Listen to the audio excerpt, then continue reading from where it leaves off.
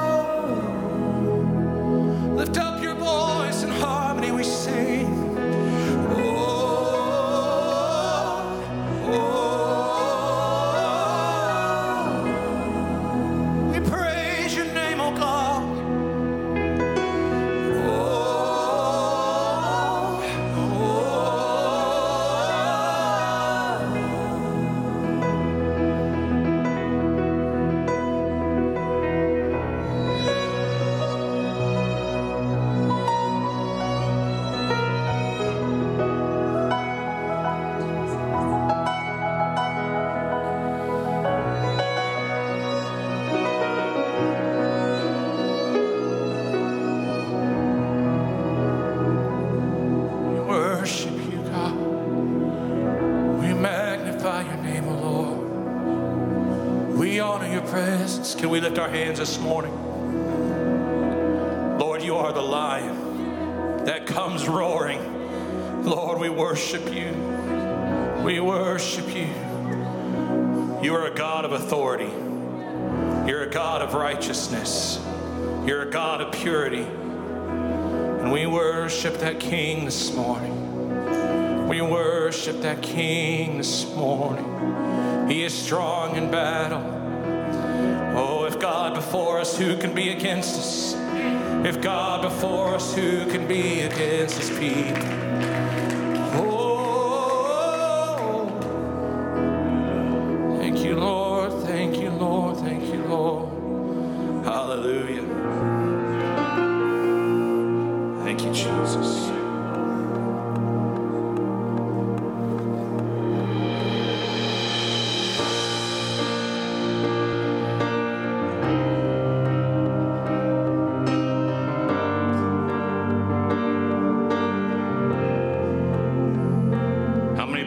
Jesus holds all things together this morning. Amen.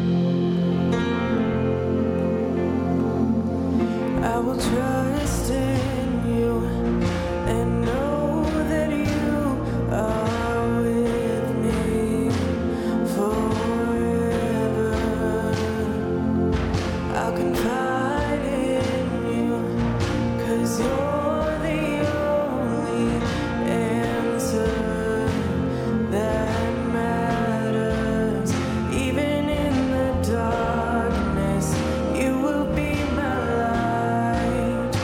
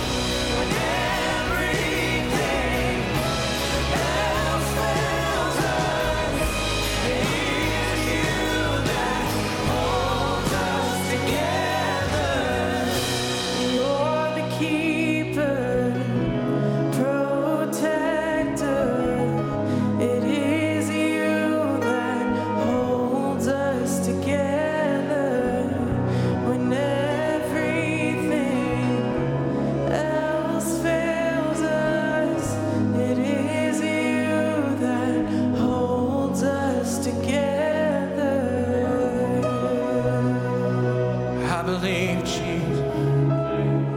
Lord, you hold us in the palm of your hand, oh God. You make a way when there seems no way, oh God. Jesus, we love you, we love you. Come on, just the church, you lift your voice and sing. You're the King.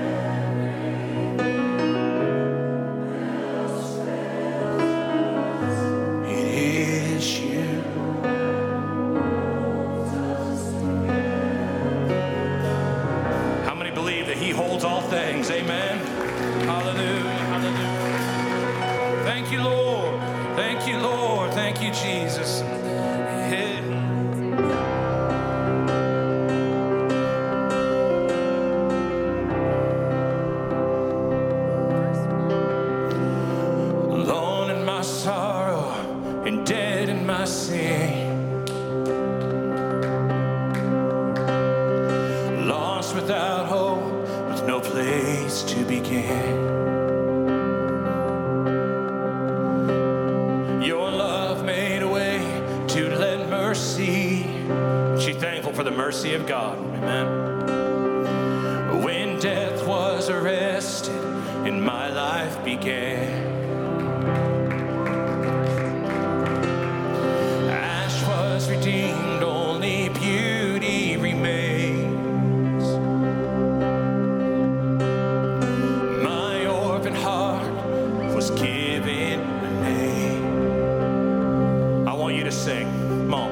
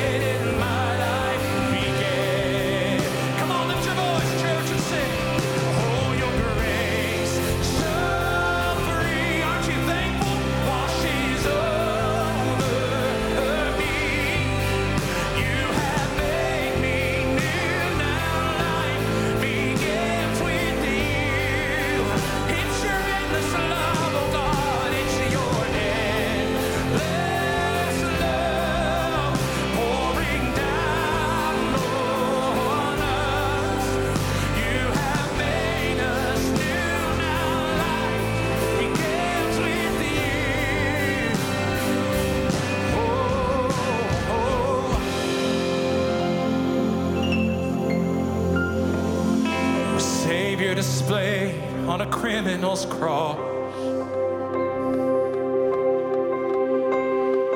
Darkness rejoiced as though heaven had lost. Ha, come on, sing.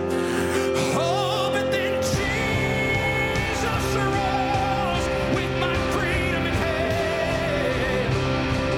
Oh, that's when death was arrested and my life began.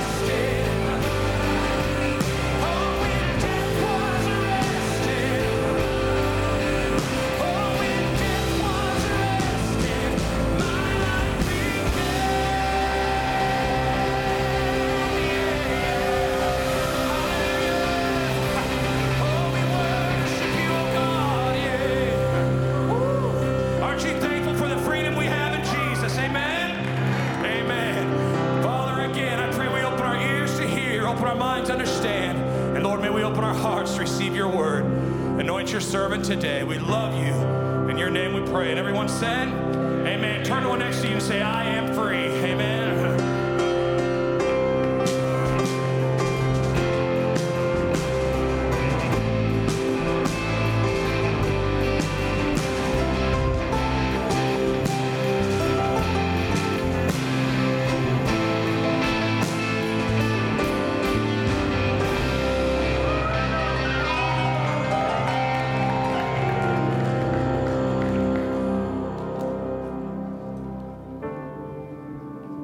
Life is a journey, and we need a guide.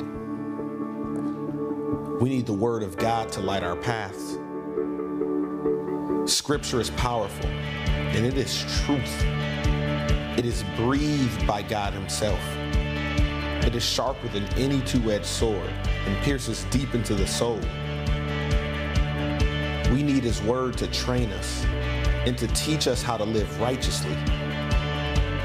In His Word, we find life. Heaven and earth will pass away, but the Word of God will stand forever. Trust in His eternal Word, and He will guide your path.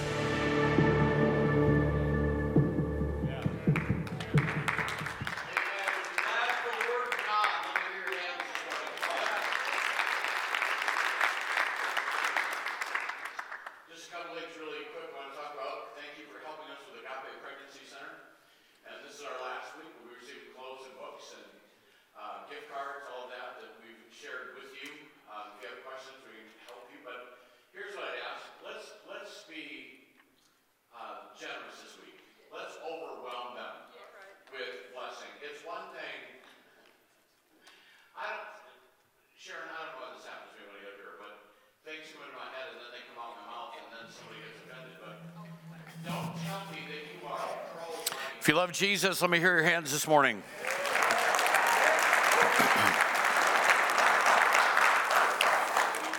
Continuing our series through Hebrews. We have a poverty table. Right? This has come out of our poverty. Let's come out of our prosperity. Come on, is anybody helping me? I'm not trying to be mean to you, but I'm just kind of hoping that we'll really overwhelm this week. It's our last week. Let's really be a blessing to Agape. Thank you for being here this morning. I know we're starting to fill up, and we want to respect social distancing. And if you ever come in and you can't find a place, we are running the service upstairs in BSC. You're welcome to go in there. It is hosted in there. And you say, well, if I'm going to watch it on video upstairs, I may as well watch it at home. Wrong. That's wrong, because there you can enter into community. You can be together with other people.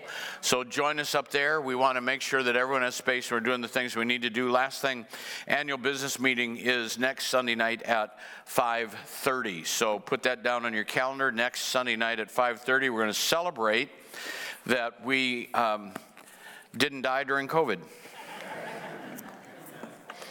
I've thought about how to write an annual report for this year. It's like unbelievable. I wouldn't have believed it if I hadn't watched it happen, the craziness that's gone on.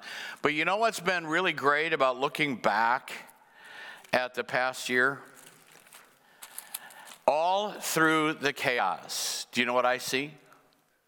I see the faithfulness of the hand of God all the way through. All the way through. That'd have been a great place for the rest of you to clap too. I've seen His faithfulness. Well, we're in Hebrews. We're up to chapter 4. I hope you're enjoying this journey. It's better things in the book of Hebrews. And I've asked another one, or Carol has asked another one of our Bible quizzers to come and quote. So come ahead, Craig. And he's going to quote from Hebrews chapter 4.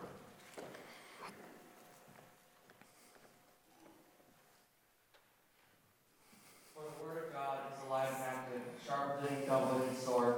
It penetrates even to dividing soul and spirit, joints and marrow. It judges the thoughts and attitudes of the heart. Nothing in all creation is hidden from God's sight. Everything is uncovered and laid bare before the eyes of Him to whom we must give an account. Therefore, since we have a great high priest who has ascended into heaven, Jesus the Son of God, let us hold firmly to the faith we profess. For we do not have a high priest who is unable to empathize with our weaknesses, but we have one who has been tempted in every way, just as we are, yet he did not sin. Let us then approach God's throne of grace with confidence, so that we may receive mercy and find grace to help us in our times of need. Great job. Give Craig a hand. Thank you, Craig. And again, I'm trying to provoke you to jealousy that if our students can memorize, you'll begin memorizing as well. Talking about better things, we have a better Savior. He's better than the angels. And when we understand that, in chapter 2, we understand that we need to pay attention. Chapter 3 exhorted us to not let our heart get hard. So let's kind of capture that for a moment. We have a better Savior, and I should add, not only is he better than the angels, he's also better than the prophets. And I'm just going to tell you, your private closet prayer is more important than the prophet on Facebook. That's right. Come on, hear me now. There is stuff being thrown around all over the place, and we've clearly seen that many of the prophets were wrong, should be embarrassed and repent and ask God for forgiveness. Come on. But we're not dependent on them because we're not in the Old Testament. We have a better Savior.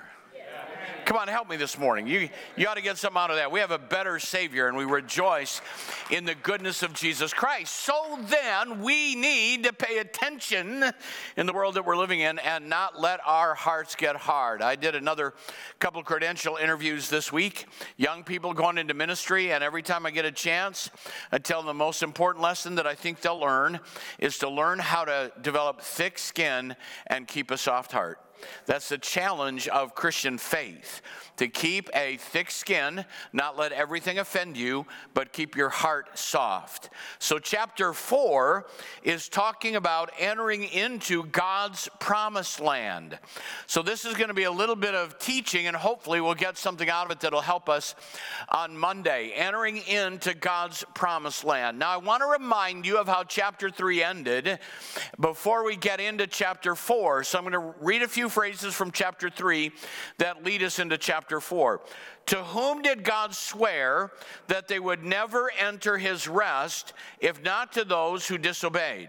All right, what's it talking about? The promised land, the Sabbath rest of the promised land. To whom did God say they would never enter in? Those who disobeyed. So we see that they were not able to enter because of their unbelief. Now, we who have believed enter that rest just as God has said. So what we're being called to in the book of Hebrews is a place of promised land living. I've shared with you before that while the promised land is often used as a picture of heaven, it's not heaven. The promised land picture of the Old Testament isn't to illustrate heaven. How do you know that? Because there are no giants in heaven that I will have to drive out. There's no land that I will have to claim. There's no territory that I will have to settle. What is the promised land? It's the place of overcoming Christian life that you and I need to aspire to. You say, well, that'd be great. I'm not sure that I care if I get to the place of overcoming life. Well, there's only one other choice. If you don't aspire to being an overcoming Christian, the pressures that the Jews were experiencing in their day are the same kind of pressures we'll experience in this day. And the concern was, if you're not entering in the promised land, you will die in the wilderness. It's not as though it's just okay, a good idea to try to be a victorious Christian. It is our calling. It's our calling to be overcomers in faith. And if we don't aspire to that, there's so many attacks and pressures that come that it's easy to lose our way. So what does this chapter tell us? What is it that we should pay attention to? Here, there are three things this morning that I want you to hear me say clearly that will help us be victorious Christians. How many of you want to be victorious? An overcoming, victorious Christian. Number one, you need to remember this. The promise still stands. Regardless of what's happened in your world, whatever's happened around us, the promise still stands. The second thing I want you to hear me say this morning is that the Word of God is still powerful. It's coming under attack. It's being challenged by every side, being told that it doesn't matter and it's not relevant today. The promise of God still remains. The Word of God is still powerful. And number three, the high priest is still active. Now, if you'll grab hold of those three things, that'll put you on a pathway to overcoming Christian experience, overcoming Christian living. The promise still stands. The Word of God is still powerful. And the high priest is still active. Not limited by culture, not limited by an election, not limited by COVID. All of the truths of the Word of God are just as true today as they were a year ago, and we need to enter into those. Now, please, pay attention, chapter 2. Don't harden your heart, chapter 3. Because if you do, you'll never enter into this place of overcoming Christian experience, and the likelihood that you will die spiritually in the wilderness wanderings is extremely high. This isn't just a good idea, it's the saving of your life. So let's talk about verses 1 to 11. The promise still stands. Therefore, since the promise of entering his rest still stands, let us be careful that none of you be found to have fallen short of it. Now let's talk about that for a moment. You know that Sabbath rest was established during creation. That God established one day in 7 that would be set aside for us to experience God's presence and power in life. Remember the Sabbath day not to take a nap. Remember the Sabbath day to keep it holy. It was a day of worship and sacred experience, not a day of lounging around. That's what the Sabbath was supposed to be. And then it is quantified in the Old Testament. Their very lives depended on honoring the Sabbath. There was a curse of God that came on them. But if that's what it was all about, that one day in 7, then that would have been fulfilled when they entered the promised land. But we're told in Hebrews that that was a picture. It was something that we should aspire to, that there's something higher that we should strive for. That one day in 7 is an illustration of a way that we ought to live. And it is still available to us because it's not been fulfilled. It's not been entered into. So I'm going to take a minute to take you back to the Old Testament, and I want you to understand a little bit about what this promise is about, what God was talking about. Now let's go first to Moses in Exodus 33 and see if you pick up a theme here, all right? Exodus 33, verses 1 to 3. The Lord said to Moses, "Leave this place and the people you brought up out of Egypt and go up to the land I promised on oath to Abraham, Isaac, and Jacob." Now, I'm going to pause there. Don't think I've lost my way. The Sabbath experience and the promised land go hand in hand. They were to have a Sabbath experience every day in the promised land. How many are with me? They walk together. So he said, "I will give it to your descendants, and what will I do?" Listen, here's what God promised when they went to the promised land. "I will send an angel before you to drive out the Canaanites, the Amorites, the Hittites, the Perizzites, the Hivites, and the Jebusites. Go up to a land flowing with milk and honey." Now, there are two things that stand out to me in that promise. Number one is a place of peace. When God will send an angel before you and drive out your enemies. How many of you would like to live in that place? Did they ever enter into that? No. Why? Because of unbelief.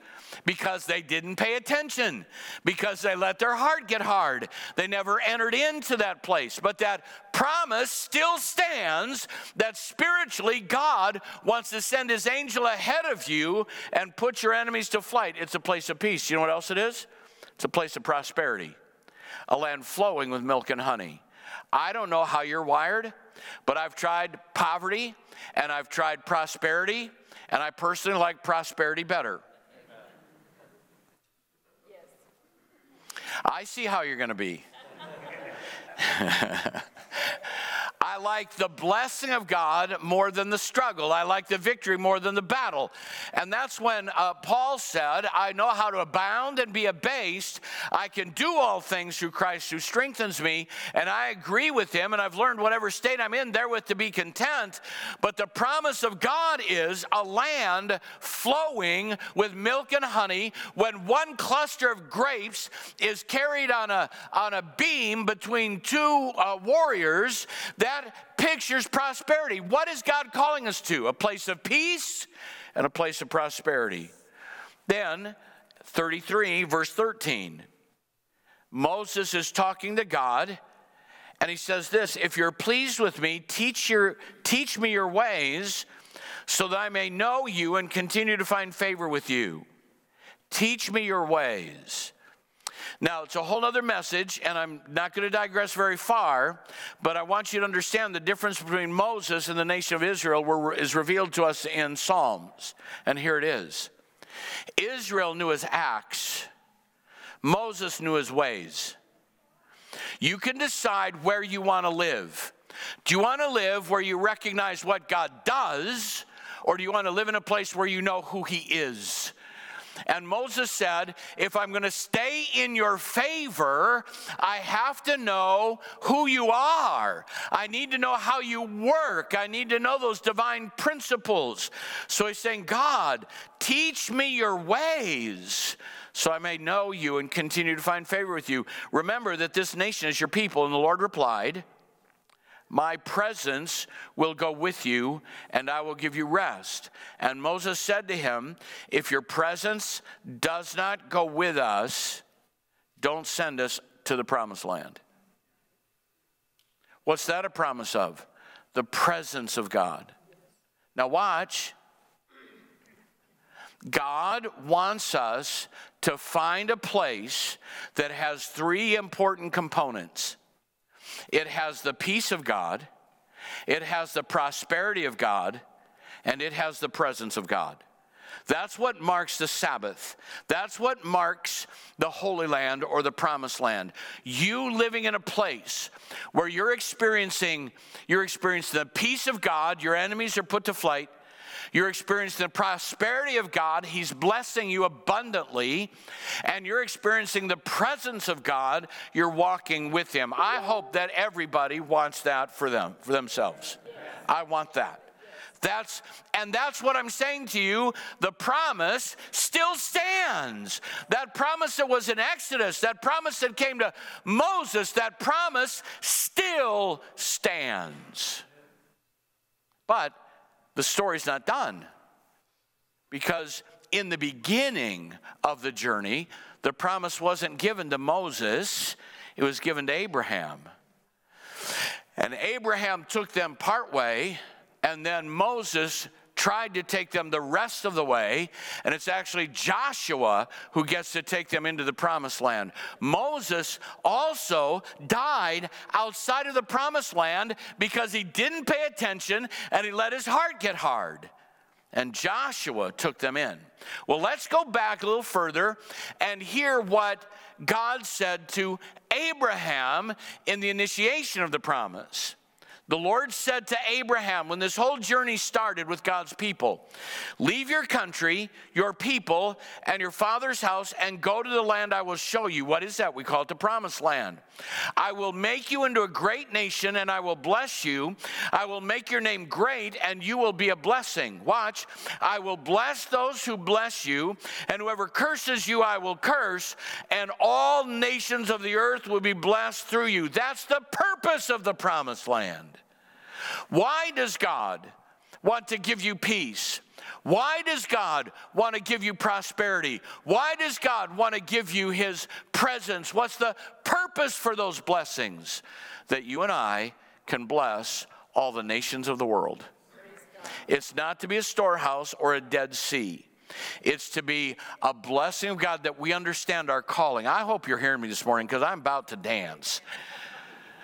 God's blessings come on us, peace, prosperity, and presence, so that we understand it's not here for us to party, it's here for us to bless the nations of the world.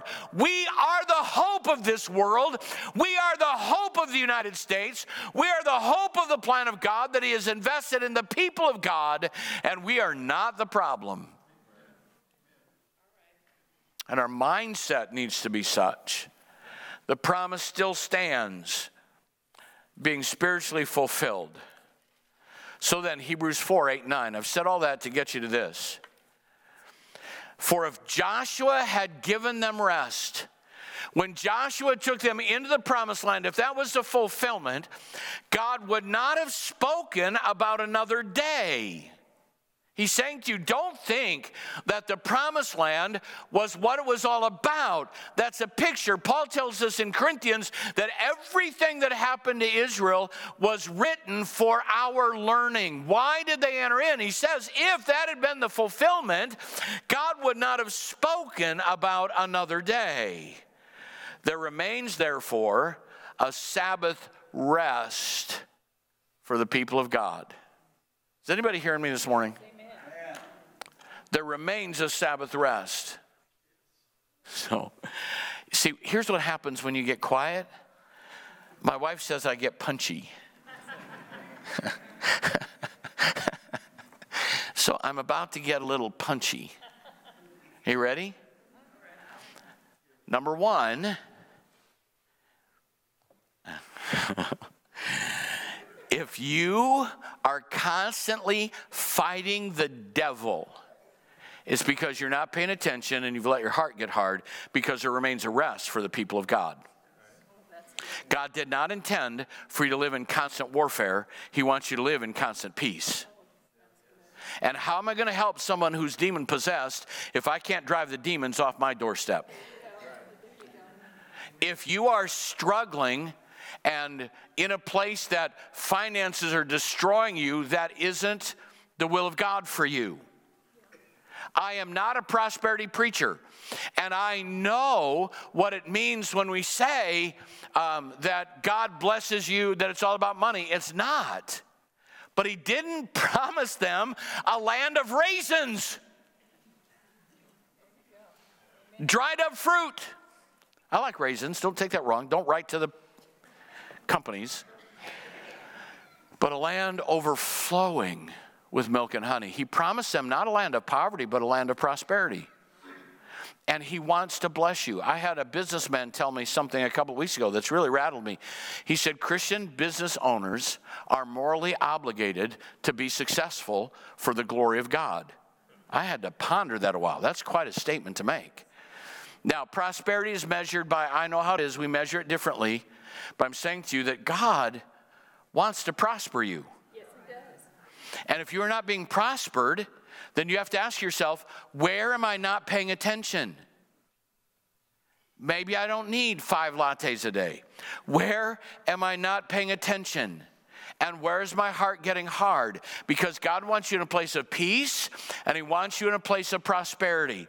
And then if you say, well, I never feel the touch of God in my life, we have a better Savior. We have a better calling. We've got a better place that we're headed for. And if you never experienced the blessing of God, then stop and look. Where am I not paying attention? Where am I letting my heart get hard? Because there is the promise, still stands. I said the promise still stands. Don't worry, I'm not selling holy water after the service. I'm not going to give you a wallet that if you give me $100, will never go empty. I don't believe in that foolishness, but I do believe in divine prosperity for the people of God. Listen, hear me this morning. There's a place you can live. There's a place you can live that's marked by the peace of God, the prosperity of God, and the presence of God. The promise still stands. Someone writing about it said it this way: today's more modern definition of the promised land speaks about a better life, a better situation, joy in the Lord, and living the abundant life He promised us. It comes through our obedience and love for our mighty God. It's not, the word rest here means to settle down and remain. It's not resting from effort, but settling into a dwelling place where you live. So I'm going to meddle a little bit more. God doesn't want you to have to work in a place where you hate your job. That's right. Amen. But he may not want to change your job. He might want to change your heart. Hello. Hallelujah. Somebody shout now. And God knows what level of blessing we can endure. I've said to people, when we talk about the lottery, most people shouldn't play the lottery because if they happen to win, it would destroy them. God knows what level of blessing that you can steward. Some are 2-city blessed. Some are 5-city blessed. Some are 10-city blessed. Don't try to be a 10-city person if you're a 2-city person. Are you hearing what I'm saying? God knows what you need. He knows where he can use you. But in that, there should be a sense of his prosperity, his blessing. You don't have to live constantly fighting. You don't have to live constantly struggling with money. You don't have to live in a place where you never sense God, because the promise still stands. It still stands.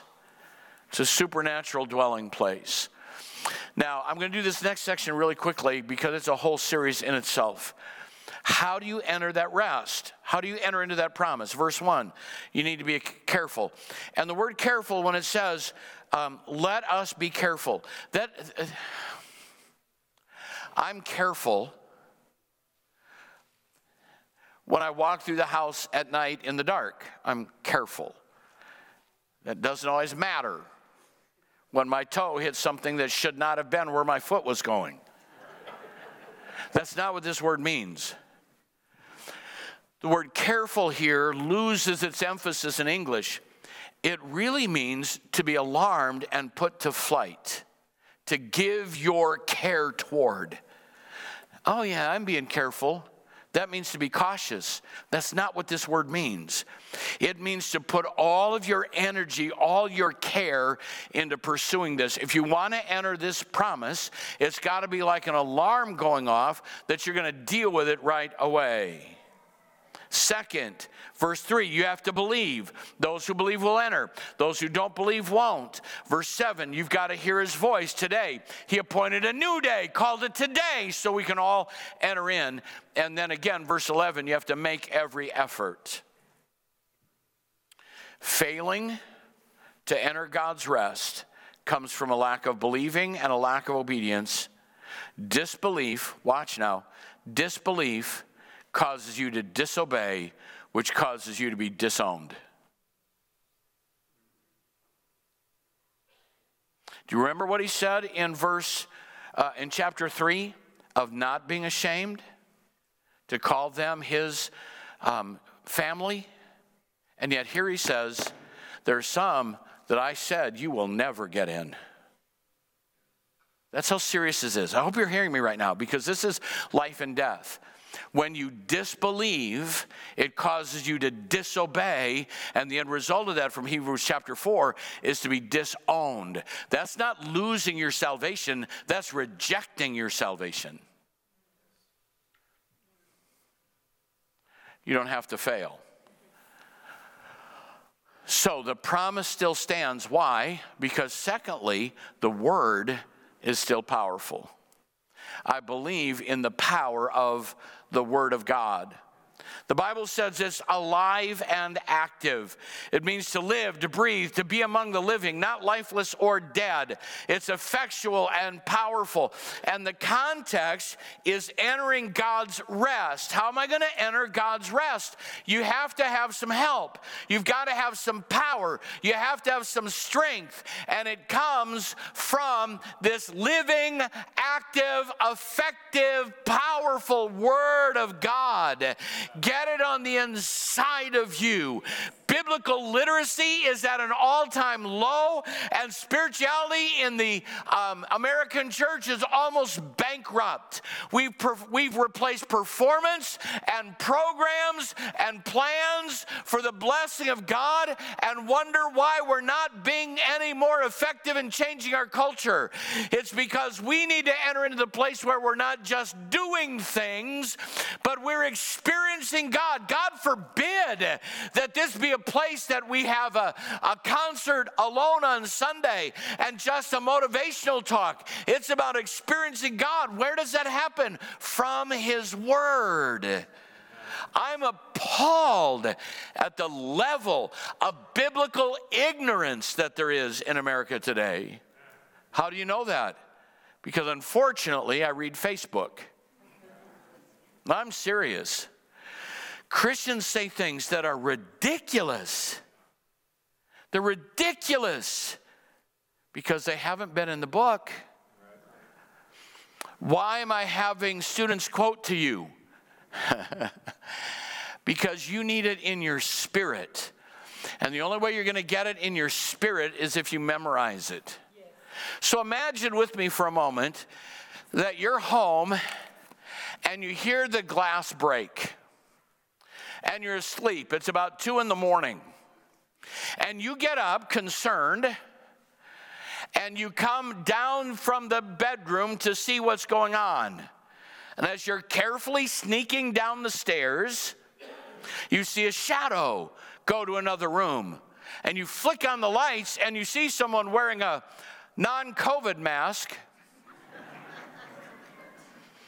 And they've got a bag with a bunch of your stuff in it. And you confront them. And they pull a gun. And you say, could you put a hold on that, please? I'll be right back.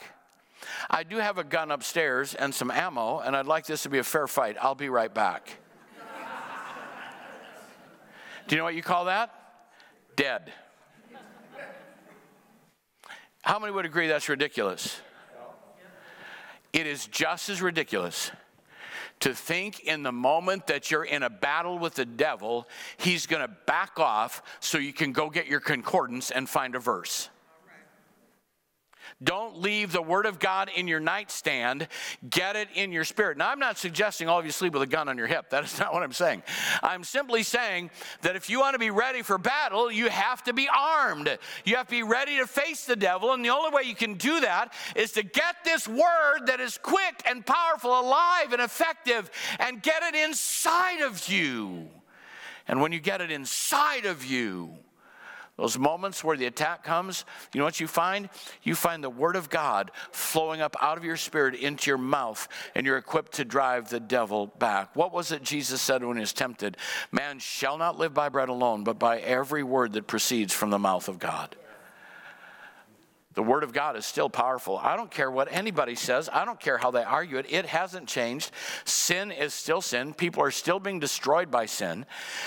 And God's ways are still right, and they will always be right. And you're going to get more and more confused by an ungodly agenda that's going to try to shape our culture and more radically go chasing after sin, drinking it like water, and we'll experience wormwood and gall poured out on our nation. How are we going to avoid that? By getting the Word of God. Is anybody hearing me right now? A hunger for the Word of God, reading it, pursuing it, getting it on the inside.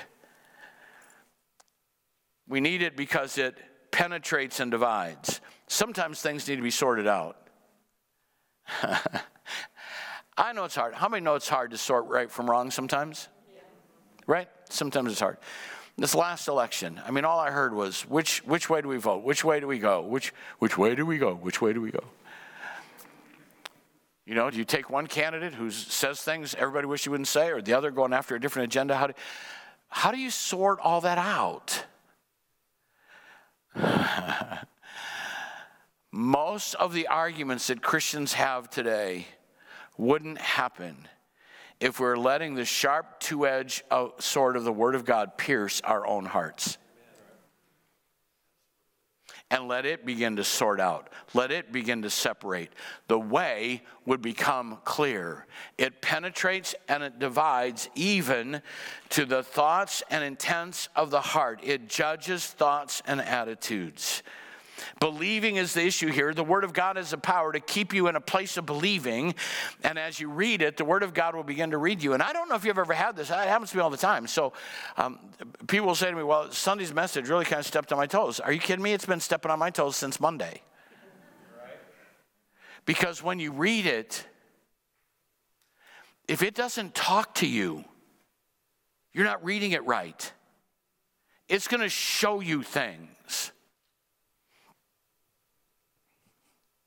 It will point out areas of your life that need to be strengthened. First church I was pastoring, I'll never forget preaching through James. Book of James chapter 4 is talking about wisdom that's from above. The wisdom that is from above is first pure, then peaceable, then gentle and easy to be entreated, full of good fruit without partiality. But as I'm going through those, and I'm asking, give me a word for the congregation today. Give me a word for the congregation today. And I'm praying for Sunday. And the Holy Spirit took me through each of those marks of wisdom from above and said, sit down, son. Is this you? The wisdom that is from above is first peaceable.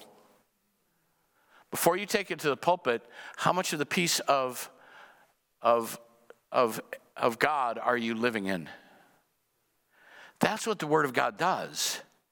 It begins to show you areas where you need to be strengthened. It can point out errors in philosophy, errors in theology. It can point out all kinds of things because it's a discerner of the thoughts and intents of the heart. Spiritual maturity is being able to measure between good and evil that we see a little bit later in Hebrews. So then, how many of you would agree we need more discernment from the Spirit? We're going to need it in this world that we're entering into. Well, I'm just going to pray for a gift. God's Spirit, listen. The power of God's Spirit rests on the foundation of the Word of God. If you want more of the working of the Spirit of God in your life, then lay a bigger foundation of the Word of God, and you'll find yourself moving more in the supernatural. That the flow in the supernatural is directly related to the Word of God that's invested in you. Yes. This would have been late 70s, early 80s. A lot of this stuff isn't new that we're experiencing today. And I had my first experience with a teaching that we were going to go into the tribulation. And several people from our church were going, and so I went to Waterloo to hear this guy teach. And he's teaching that you need to have a 100-gallon tank on a vehicle so you can go to the mountains and hard red winter wheat and all the stuff that you need to have, and find a cave and stock it, and then put a kill zone in front of your cave. And when people try to come in to get your stuff, shoot them first, ask questions later. And it went on with that the Antichrist is going to come. And I'm listening to that, and I am in my 20s. I'm terrified. Thinking, God, I'm failing your church. We need to start this Sunday. I'm driving home. Do you know what began to happen? As I'm driving home, scripture that I'd memorized floated to the surface. Do you know what the first one was? I've not given you a spirit of fear, but of power and love and a sound mind. What is this doctrine producing? Fear. And then began other verses that I'd memorized. And then I went back to study. I'm telling you, if you want discernment and the power of God speaking to you, get the living, powerful Word of God on the inside. You will never enter God's place of promise if you don't spend time in His Word. The Word is still powerful. And here's the best news. Verse 14, our high priest is still active. Remember, the context is still about entering into spiritual rest. Jesus ascended into heaven, completed the work of redemption, and what is he doing? He's seated at the right hand of the Father. And what is it that the whole context is about? Entering rest. What's he doing? He's praying for you that you'll enter that place of victory that he has for the people of God. We have a great high priest who has ascended into heaven, Jesus, the Son of God. So what should we do? Hang on, people. Hang on. Hang on. Everything that can be shaken will be shaken, so only those things that cannot be shaken will remain. That's the time frame we're starting to enter into. Hold fast to what you believe. You don't have to check your brains at the door, but how many times have we heard here to hold fast? Don't dialogue with the devil. Don't interact with false teachers. Don't let them deceive you. Hold fast to what you believe and what you know to be true. Hang on to the faith we profess. The author is calling them. Don't let go now. Hold on a little longer. Hold on, hold fast. We've all seen people that have walked away. And if I could encourage you in any way this morning, it would be to hold fast your faith. Hold fast your faith. Don't let it be stripped away. If I'd heard it once, I've heard it 1,000 times. The pastor that I grew up under, Raymond Booth, was, I referred to him once as the prophet Amos because he came from the south to prophesy in the north. He was a Missouri man who came to Iowa, and I grew up under his ministry, full of country wisdom. I was sitting in a presbytery meeting, tremendous privilege of being able to serve on the state board with him at the same time after I'd moved on from serving under him. So I grew up there and I worked with him for 4 years, and we were talking about a pastor who was doing some things that just weren't ethical, they weren't right, and we're all rustling around. Well, I don't know. What do you think about this? I don't know. What do you think? And we're all bound up in this discussion. And Pastor Booth said, "Look, you all know that guy's nuttier than a squirrel." The room, yeah, that's probably the truest thing that's been said. Turned it full of folk wisdom. If I've heard it once, I've heard it 1,000 times. God will pull you through if you can stand the pull. There you go. He can pull you through a knothole if you'll keep holding on. He can take a camel through the eye of a needle if you keep holding on. He will pull you through. The goal is that you not let go. Don't let go. But it hurts. It hurts. Yes, but it's going to hurt a lot more if you let go. It's not the fall. It's when you hit the ground. Keep holding on. When you don't know what to do, when life is filled with pain, when the answers seem 1,000,000 miles away, when you're wandering in the wilderness, what do? Hold on. Hold on. Somebody hear me this morning. Keep holding on. Don't let go of your faith. He will pull you through because he's in heaven interceding in your behalf. It's the faith we profess. Because if you understand, this is the best part. I've done this whole morning to just say what I'm going to say next. Can't hardly stand it. It's going to be so good.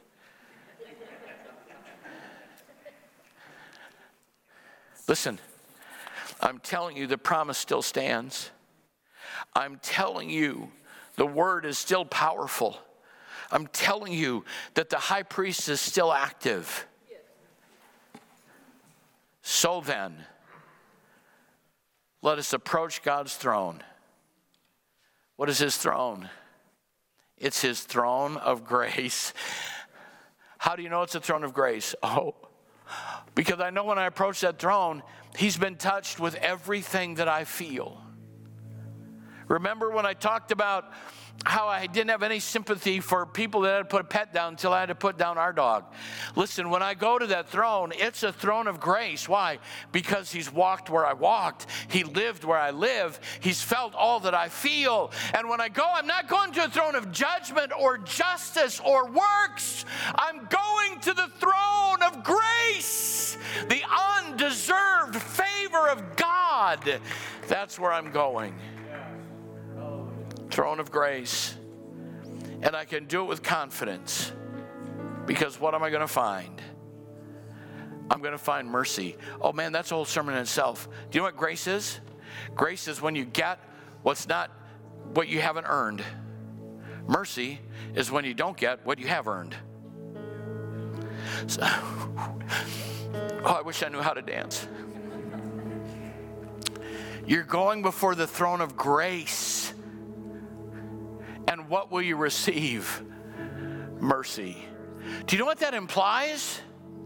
It implies that broken, struggling people are coming to the throne and needing his help. They're having a hard time holding on, that the world is beating them and pounding them, and they want to get into that place of rest, but they can't find it, and they're holding on. And so they go to the throne room of grace with confidence and receive mercy. When you come to him, he's not going to slap you around. And when you come, first he says, Barry, it's okay, son. Come to me. The judgment you deserve has now been removed because of that high priest who's sitting right there. And now I can give you mercy. And when you get here, I'm going to dump grace all over your life.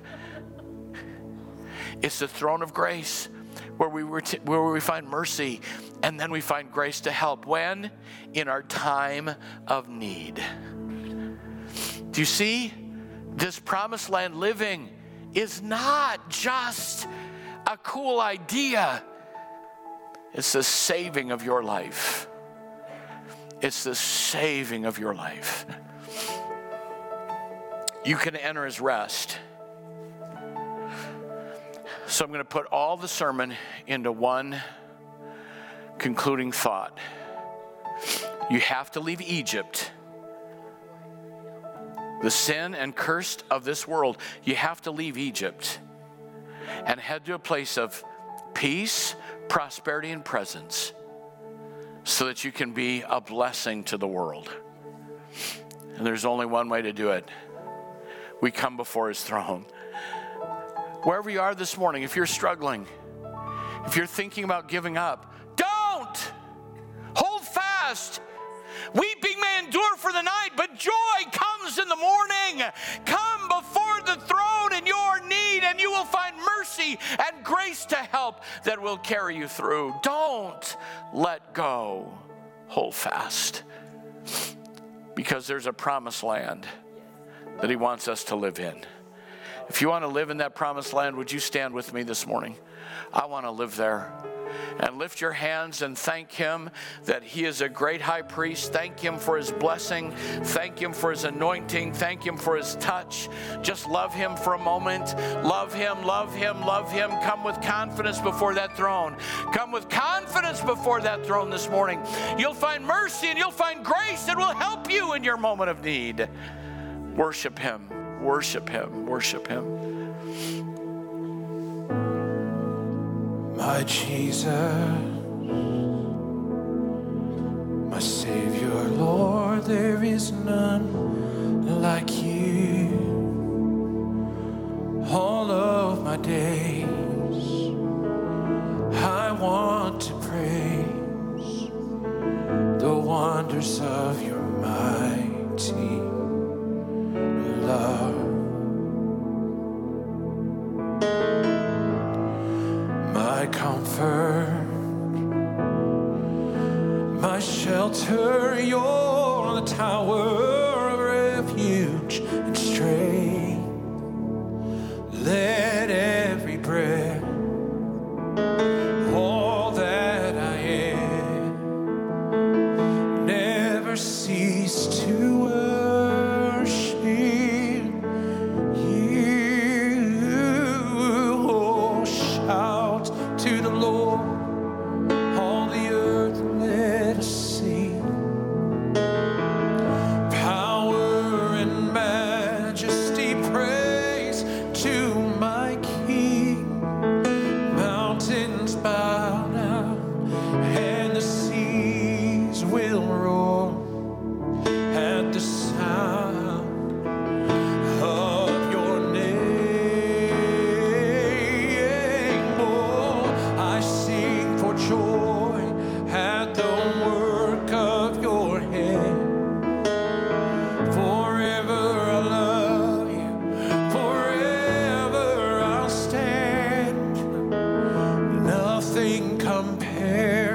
to the promise I have in you.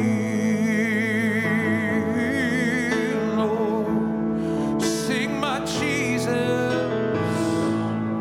my Jesus, my Savior. Lord, there is none like you. All of my days I want to praise the wonders of your mighty love. Oh Lord, my comfort. Oh, you're my shelter, Jesus. You're the tower of refuge and strength. Let every breath, all that we are this morning, oh, never cease to work. Come on, church, somebody lift your voice and worship Him. Oh, we sing, shout to the Lord, all the earth. Let us sing, oh, power and majesty, praise to the King. Oh, the mountains bow down and the seas will roar at the sound of your name. Oh, I sing for joy at the work of your hand. Lord, forever I love you. Forever I stand. Oh, and nothing compares to the promise. Come on, you sing and declare that. Oh, nothing. Oh, come on, sing it louder. Oh, we sing this and nothing I have in you.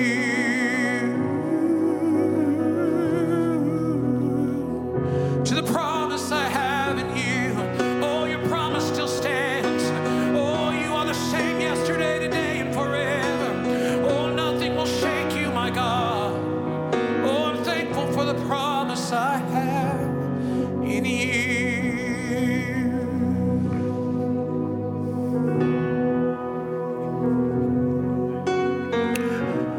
I want to prophesy over you this morning, and I don't take that term lightly. But I feel like God's given me a word for this body today. If you will stop basing your well-being on social media and news reports, quit looking at the world and its system and its prognosticators, and immerse yourself in my word. The Lord will say to you, 2021 will not be a year of fear. It will not be a year of depression.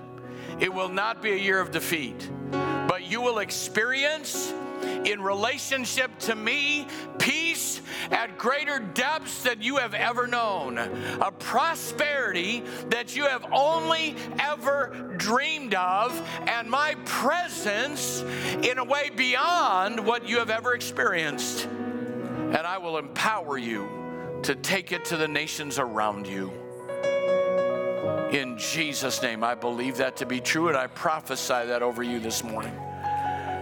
This can be a year not of fear, but a year of His favor. Because I'm about ready to preach again. I'm trying not to. Because I have a high priest who knows me. And He's in the heavenlies. And in my time of need, I can approach a throne of mercy. And I will receive mercy and find grace to help. That's who we serve. Quit looking to Capitol Hill and start looking to the hill from whence cometh our help. Our help comes from the Lord, the maker of heaven and earth. And there are great days ahead for the people of God. If you love Jesus, let me hear your hands this morning.